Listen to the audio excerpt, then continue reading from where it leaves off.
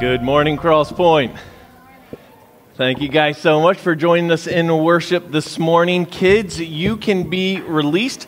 So if you are up through 5th grade, you can make your way right out here to the back. And for the rest, if you would turn with me to Mark chapter 14. If you have the scripture journal, you'll find that on the bottom of page 84.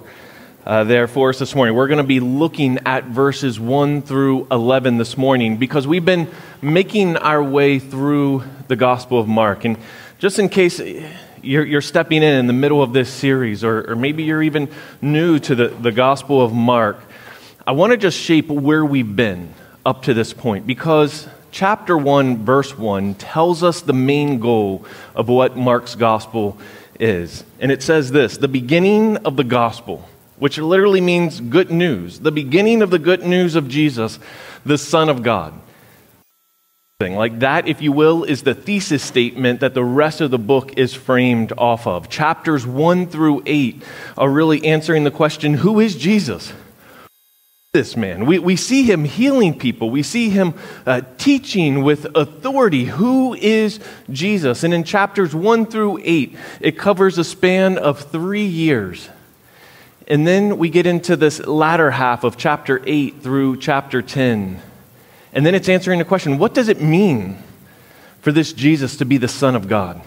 What does it mean for Jesus to be called the Messiah? What does that mean? And that covers another 6 months of ministry before Jesus and his disciples are heading to Jerusalem. And then in chapters 11 through 16 is the third and final act in Mark's gospel. It spans just 1 week, right? And we see, what does it mean then for Jesus to be enthroned as king? How is this going to take place? What's going to happen? And what we've seen is the Gospel of Mark in many ways has been paced like an action film. It started slow, it built up, but then here at the back end, it's going just 1 week. It's as if everything is in slow motion. And then today, it's like you add this countdown timer that builds the tension, like the bomb that's going to go off, and it begins counting down 2 days before Passover. Then unleavened bread, like the feast has started, the day is coming, and it's like you're waiting, is this bomb going to go off? And the reality is, it is. They will not stop it, and everything will be changed because of it. This is the tension that we're stepping into, and sometimes it can be hard to feel that when we're going through at such a slow pace. But I don't want us to lose sight of what's happening here. Today, then, we're going to see that in the midst of this storyline of who Jesus is, why he came, what's happening, we're going to see 3 different responses to the story of Jesus. Different people can experience the same event very differently, right? Come to completely different conclusions, have completely different feelings, even though it's the same exact event. Like, all we have to do is look at the past 19 months, right? The pandemic, vaccines, politics, pick a thing. And we've seen how different people who have gone through the same situation have responded completely different. Friends and family. It's like a kaleidoscope of reactions to the same thing. What we're going to see today is there's this one storyline, this one set of events that's happening, but there's these 3 responses that we're going to see surrounding that one event. And I believe that the Gospel of Mark, it's intending for us to read these together. Like, if you want to know the fancy word, it's called an intercalation. So if you want to sound smart, you can use that word. Now, if you want to do the fun thing that you'll actually remember, it's called a story sandwich, right? That's essentially what it means. Mark is making a sandwich of 3 different stories, and they're meant to be eaten together. You have the 2 sides, the bread, these 2 parts of a story, and what's in the middle is where the focus is. And as we read it, it's intended and it's written in such a way that we're meant to compare and contrast. We're not just supposed to say, and this event happened, and this event happened, and this event happened, and the pastor's just putting it all together. By the way it's written, in the literary style, it's meant to be taken together.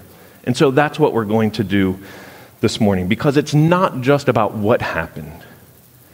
It's a story about how people responded. And I believe it's being told in such a way that it's meant to examine our own hearts. Like we're supposed to say, how am I going to respond today? What's being exposed of my own heart because of how they responded? And so let's pray, and then we're going to jump in. Lord, I thank you for this time we have this morning to open your word.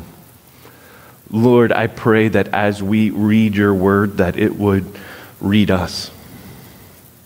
Lord, that we wouldn't just learn information, but that we would surrender to the working of your Holy Spirit. Lord, would you give us eyes to see? Would you help our ears to hear the truth of the beauty of who Jesus Christ is? Lord, we can't do this in our own power. I can't preach in my own power. We can't listen in our own power. We desperately need you. So, Lord, would you speak? Would you move for the glory of your name? And in Jesus' name, amen. So look with me. We're going to go through this rather slowly this morning in Mark 14, beginning in verse 1. And look at, again, that's on the bottom of page 84 if you have the scripture journal. If you don't have one, you can grab one after the service in the back. But it says, it was now 2 days before Passover in the Feast of Unleavened Bread. It's a simple verse, right? Like, get on with the story. We have a time frame.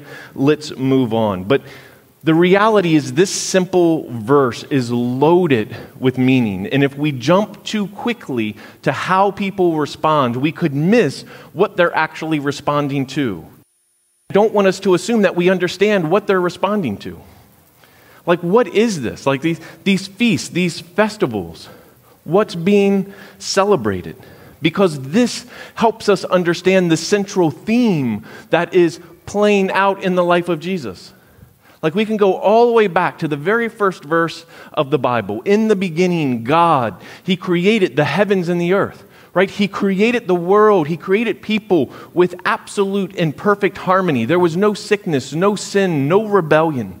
There was peace between man and God and between men. That's how things were created. But then we know that in Genesis 3, there was the fall. Adam and Eve, they rebelled against God. And that brought disharmony. Disharmony between man and God. It brought disharmony between men.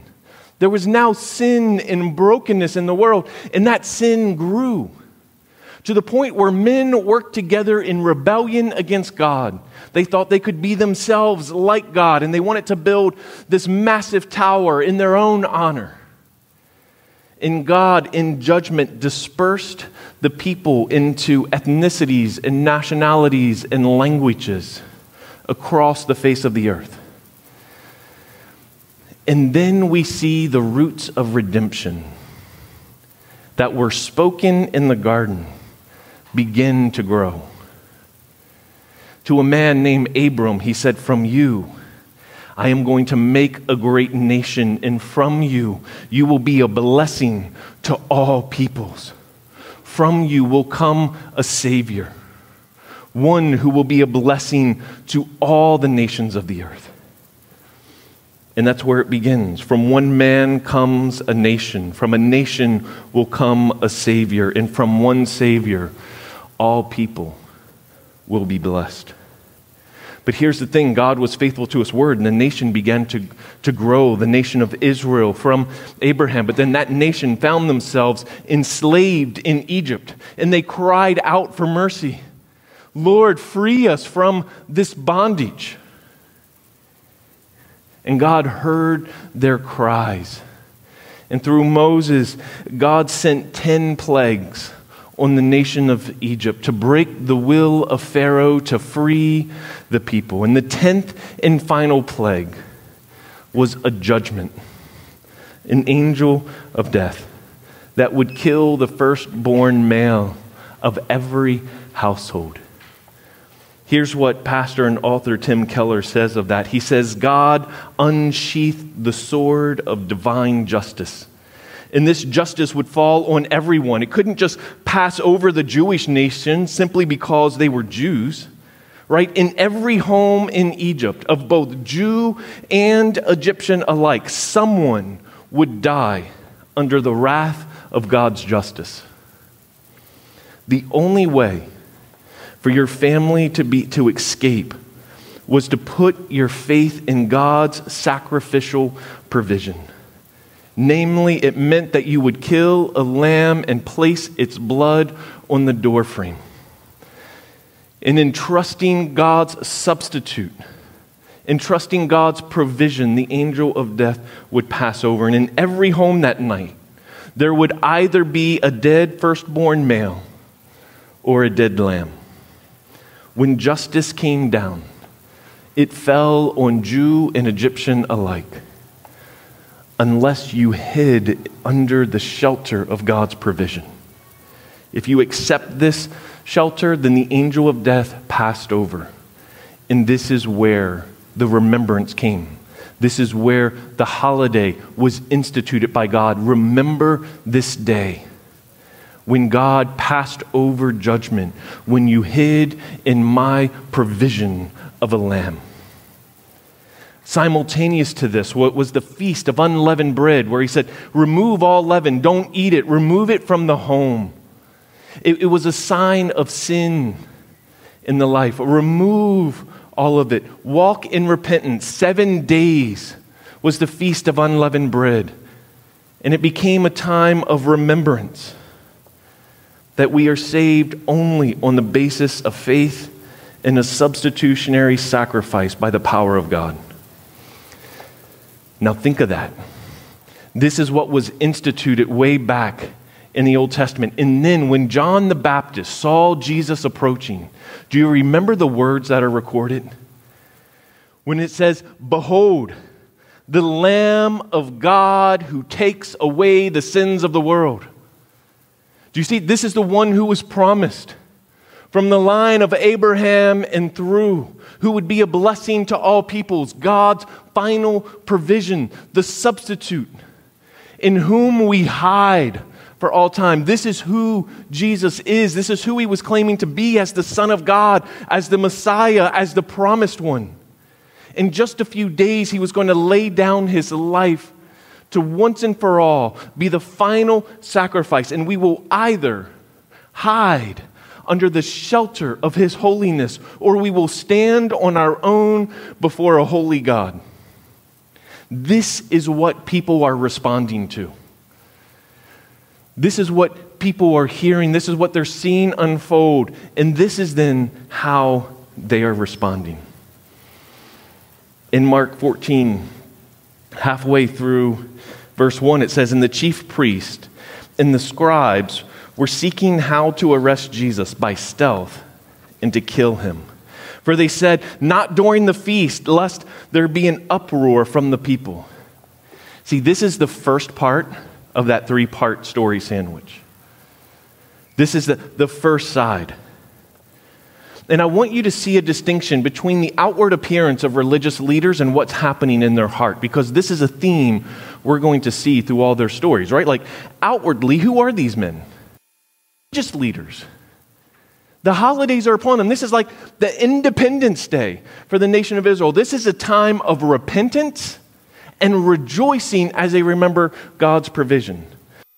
What was supposed to be happening? This is what was on their tongues. This is how they were outwardly leading people. Then inwardly, they're plotting the murder of Jesus. With stealth, it says. It means like jealousy, the treachery, the deceit, and murder. They appeared to be worshiping God before the people, but in reality, their hearts had this murderous intent that they were hiding as they met at night in the chief priest's house. And we see then this private side of them, the deadly intentions in this tangled web of power and fear that had gripped their hearts. Because, see, they hated Jesus. Jesus came in and he cleansed the temple. They tried to trap Jesus and he made them all look like fools. He has to die. Why? Because they want to be in charge. They want the power. They want the position. It's their own pride that's causing them to say, I will not stand under the shelter of God's provision. I will stand on my own. This is about me. I got this. Follow me. And while they want power, they're also, what's motivating that, what's driving them is fear. Right? Because they don't want people to know what's really in their hearts. They don't want people to know. They're not publicly saying, we really need to get rid of this Jesus. No, they're like, can we wait to after the feast? Because if people know what we're trying to do now and we do it, they're not going to follow us. And that's going to undermine the power I want. I want people to follow. I want people to listen to me. And so privately, they're being motivated by fear so that they can hold on to their position and their power. This is the first part, but now stands in stark contrast. We see in verse 3. And while he, being Jesus, was at Bethany in the house of Simon the leper, and he was reclining at the table, a woman came with an alabaster flask of ointment of pure nard, very costly, and she broke the flask and poured it over his head. Let's just stop there for a moment. There's so many things here that we can compare and contrast. As we look at the other gospel accounts, we know that the chief priest and the scribes, they were meeting at the chief high priest house. It actually says in his palace in the Gospel of John. So while the religious leaders are meeting in a palace, Jesus is meeting in the home of Simon the leper. Most likely someone whom Jesus has healed. And now he's reclining at a table of someone that others would have had no contact with. Do you see the difference in settings? And now we have this woman approach. Again, the Gospel of John tells us that this was Mary, the sister of Martha and Lazarus, who once again is sitting at the feet of Jesus, and came with an alabaster flask of ointment of pure nard. Poured it on his head. John says that she also poured it on his feet and wiped his feet with her hair.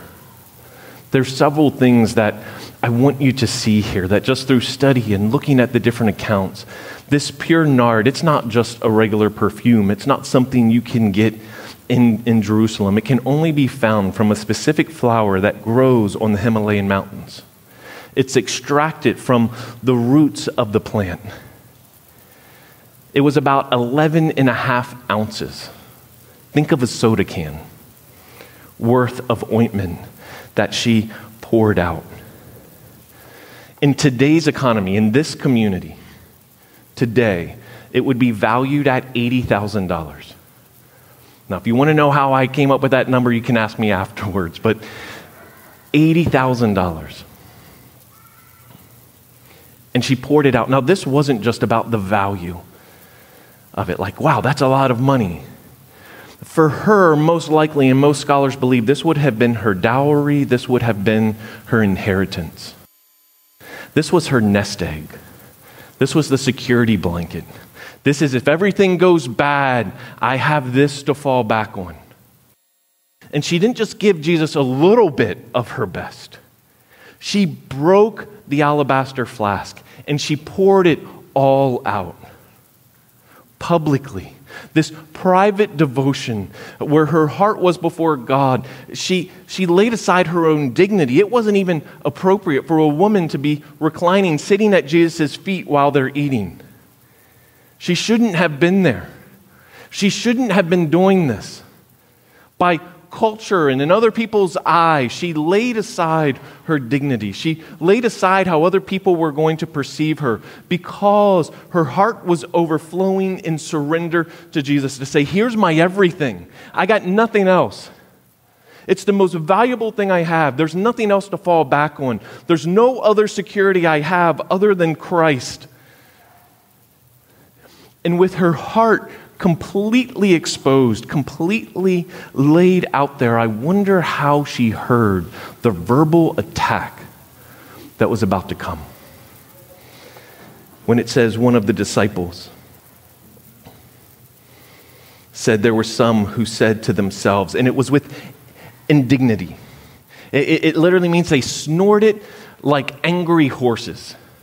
You can almost hear it, can't you? Why was this ointment wasted like that? How could she just pour it out? Why are you wasting something of such value on him? Just pouring it on his feet? Don't you know how many people we could have fed with that? $80,000. And you just dump it on his head and pour it on his feet. You have no sense what could have been done with that. Can you hear it? The anger, the resentment, the attack to someone who has just laid their heart bare and laid everything before Jesus. And then Jesus comes to her defense. Defends her. I can almost, we don't know the physical position, but I almost feel like he almost steps between her. And we know that the person saying this, because of the other gospel accounts, is Judas. He's the one who's so indignant with Mary in wasting this. And Jesus said, "Leave her alone. Why do you trouble her?" This is where I just imagine him stepping in front to protect from these accusations that are being hurled at this woman who has just laid her everything before Jesus. And he's like, "Why are you troubling her? Back off. She has done something beautiful. She has prepared my body for burial." Can you imagine what they're thinking at this point? Once again, Jesus talking about how he's going to die. It's like, you call this act of worship worthless, but I say it has great value, and not only the value that she intended, because I don't know. We have no indication that she knew that this was preparing his body for burial. It was simply an act of worship. How God used that is as if he magnified this gift beyond her imagination. This expression of love that my imagination then began to wonder, because it says that pure nard has these earthy, musky tones with this floral accent. It filled the room. It was so strong. So much of it that would have gone into his hair and his beard. And it made me wonder, as the cat of nine tails ripped the flesh from his back, did the hint of this perfume hit his nostrils as it mixed with his sweat and blood? As he hung on the cross, did any of that fragrance remain? It was preparing his body for something that no one could fully imagine. And Jesus stands in her defense. And here's the thing that strikes me. He says to the disciples then that her actions will be remembered throughout history. Whenever the gospel is proclaimed, what Mary did, this undignified, surrendered worship before God will be spoken of. Did she have any imagination, any way to perceive that today, in this moment, once again, Jesus' words are being fulfilled? Once again, the story of Mary is being told. Once again, her act of worship is being remembered. Was it wasteful? Is worship wasted on Jesus? Never.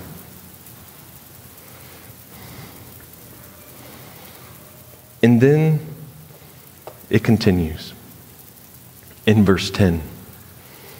Then Judas Iscariot, who was one of the 12, went to the chief priest in order to betray him, to betray Jesus to the religious leaders. And when the religious leaders heard it, they were glad and promised to give him money. And he sought an opportunity to betray him. Can I just return to that? Think of how this is said. I feel like every word is just heavy with meaning. Judas Iscariot, one of the 12. Think about this, the public versus the private. Oh, Judas, one of the disciples of Jesus who's followed Jesus from the beginning. He's been there as Jesus raised a little girl to life, raised Lazarus to life. He was there when the blind could see and the lame could walk, when demons were cast out of people. He heard Jesus speak with authority. This man has been following Jesus for 3.5 years. Judas, one of the disciples. This was his public persona. But his heart was not following Jesus. He didn't just have a moment of weakness. It's not like the religious leaders came to him and in a moment of weakness, he's like, sure, I'll trade Jesus for 30 pieces of silver. No, Judas went to the religious leaders. He offered to betray Jesus.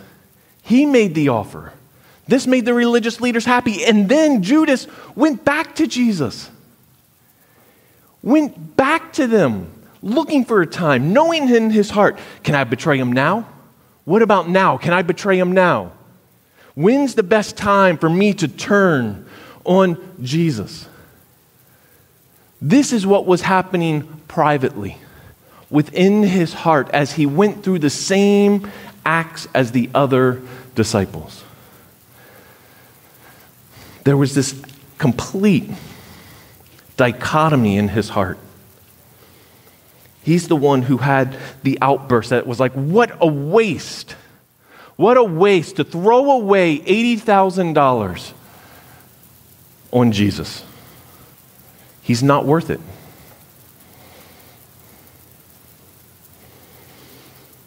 Here's the crazy thing. John, in John chapter 12, tells us that the reason Judas was so upset, and it's like, well, what about the poor? We could have given this as a gift. But John makes it clear he didn't say this because Judas cared about the poor. He cared about it because he was the one in charge of the offering, and he was lining his pockets with other people's gifts. So he was thinking 80,000 to Jesus, 10 for me, 70 for him, like whatever he was thinking through. He wanted to line his own pockets. He wasn't there to give or to worship Jesus. Here's the comparison. Mary gave everything. Her security, her inheritance, her dowry, $80,000 just laid out in worship to Jesus, holding nothing back. Judas, it seems, was following Jesus for what he could gain, what he could get from him. A little bit of power, a little bit of position, because if Jesus is going to be king one day and I'll be by his side, then that means good for me, right? Here, I'll hold the money bags and line my own pockets. He was only following Jesus for what he could take from him to feed the appetites of his own cravings. Mary was saying Jesus is enough. It's not what he can give me.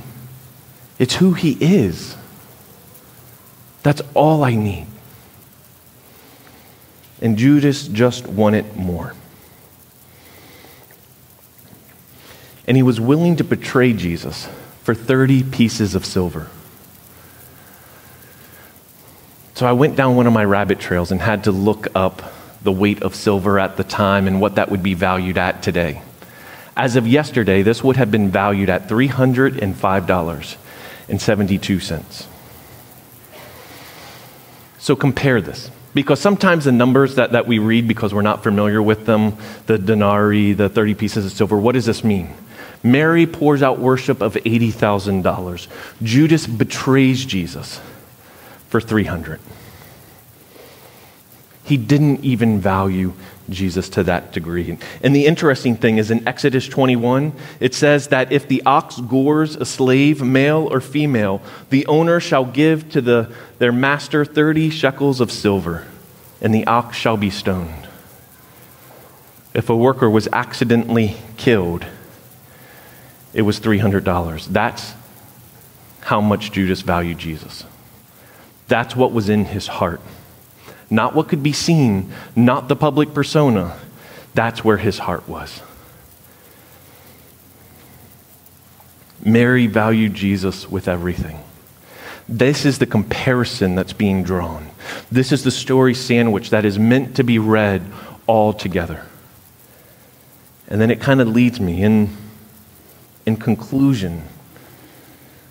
As I've studied this passage and as I've reflected, one of the things that has been striking to me is, especially in that middle section, Mark doesn't give names. Like, I've had to pull that in from Matthew and John and other sources. We didn't know it was Mary. It doesn't say the disciple who said these things was Judas. Why is that? And we don't know why. We do know that this story is meant to be read together. Right? But I think part of the reason is because the way the story is being told is it is inviting us into the story with a heart of introspection. Like, where am I? Where's my heart in this? It's not just their story. It's not just what they did. It's what about my heart? Where am I there? And I think the first question: does your public persona align with your private life? Do you know what I mean by that? Like, what do you want people to see and perceive about you? What image of yourself are you projecting, trying to shape the way they see you? Like the religious leaders, right? They don't want people to know that they're meeting in secret to kill Jesus. They want people to think that, no, we're remembering and we're repenting and we're rejoicing in God's provision, and they're leading them through these acts of worship. Meanwhile, his own heart, it's full of anger and hatred and murder. The same thing can happen for us. We can go through the motions this morning and say, praise Jesus, worship, listen, engage afterwards. But all the while, our hearts saturated with bitterness and anger toward others, towards God, whatever that might be. And it's an invitation to say, am I performing this morning? Or am I being authentic? Like the way this is talked about for pastors, this is something that's close to my heart, because it'll talk about front of stage and back of stage. Like, there's a danger I have, right, in coming out here under the light, standing before you to proclaim God's word, that this is not a performance. A sermon is not a public performance of God's word. A sermon should be a public display of devotion that is born out of love and humbleness before God, that is then laid before the people as a sacrifice. But the danger is that it becomes an act, that it becomes a performance, and we're all in danger of this. We all have this sense that the person who we present to others on the stage of life is different than the person when we're alone backstage. Like, I long for in myself an authenticity. But let's be honest, that's easier said than done, isn't it? Because I want your approval. Like, I have to fight with myself on this. I imagine we all do. We all long for belonging. We all long for acceptance. But there's a fear that if you really knew me, that wouldn't happen. And so there's this invitation. As we remember the timing, as we remember the mercy of God in the substitute that God has provided us in Jesus, who He is and what He has done. And so what I can do, what I have to do, is admit that sometimes it's more a performance. I have to admit it. I can't just say, no, because I know I shouldn't, therefore I don't. No, because I know I shouldn't, I know I do. And sometimes we have to come to a place in our own life where we say, I admit that what I present to others is not always true of what's happening in my heart. And as I confess that before God, I bring that before Him. And I say, Lord, would you crucify the imposter? What are the longings that are motivating it? See, it's not just the imposter, the performance that I'm bringing in surrender before God. It's also the longings that's behind it. What is it that I'm wanting from other people that's causing me to perform? This is where you have to allow the Holy Spirit to search your heart to say, what is it? Is it a sense of validation? Is it approval? What is it that you're longing for that's feeding this performance? Because it needs to die. The performance, the imposter needs to die, lest it take over. And we bring that to the foot of the cross and we say, here's what's feeding it. Lord, help me to find my satisfaction in you, in these longings. That we would rest in the mercy of Jesus because He's our provision. He's the one in whom we can take shelter and rest. Does your public persona, who you are between friends here on Sunday, does that align with who you are in private? Or are you just acting? The second question is this: what do you value most in life and death? There's a sense of value that we see in all of these stories, right? Judas valuing $300 more than he valued Jesus, willing to betray. Mary valuing Jesus more than her security and life savings and $80,000 that she just lays out in worship before Jesus. What do you value most in life and in death? I think chapter 13 and where we've been the last 2 weeks are helpful for us to ask, because there's been warnings to guard our hearts, to stay awake, to keep our eyes open. Because there's things that are coming that if we value our friends more than Jesus, we will compromise truth to keep our friends and lose Christ. Because it says, friends will walk away because they are offended that you follow Jesus. What do you value more? Your friends or Jesus?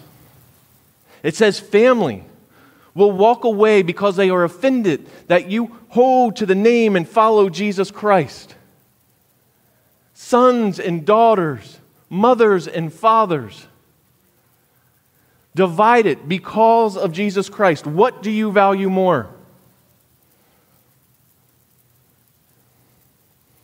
What about persecution? When the culture hates, when the culture belittles those who follow Jesus, we say, well, my reputation, I can't sacrifice my reputation. I'm just going to keep that private. I'm going to keep this personal. And we begin to live two different lives. What you value matters. And it's a question I think we need to ask ourselves. What do you value in life and death? And we're invited once again to find our rest in the mercies of God. That sometimes I have to lay down my own heart before God and say, Lord, I want to value you more than everything. But sometimes I struggle. That doesn't mean it's easy. Lord, help my heart to value you. This is how I pray. It's not like just, oh, because I said this true, then I don't have feelings and I always value Christ more than everything. No, I have to fight for this. I have to say, Lord, this is hard right now. I want to value you above everything. And so, Lord, help my heart. I need you to lead and bend my affections to value what is most valuable, and that is you. And this is where I'm struggling. This is what that looks like. And I want to end with one final question because of where we began. In whom or in what will you find your shelter? Think of the Passover. Of Jew and Egyptian alike, you will either stand on your own before the final judgment of a holy God, or you will stand under the shelter of God's provision of the Lamb of God, Jesus Christ. Are you resting under the shelter and provision that God has given us in Jesus? Or are you standing on your own efforts? I want to invite you that after this service, I'm going to just stand off to the side. If you have never trusted in Jesus, and God is prompting you today to say, I need to find my shelter in Christ. My heart's a mess. I don't understand everything, but I'll take a step toward surrender. I want to invite you to come over and let me pray with you. Or if anything else from the message is bringing conviction or comfort in your heart and you want prayer, please come, let us pray with you. You're not alone in this journey. Let's pray together.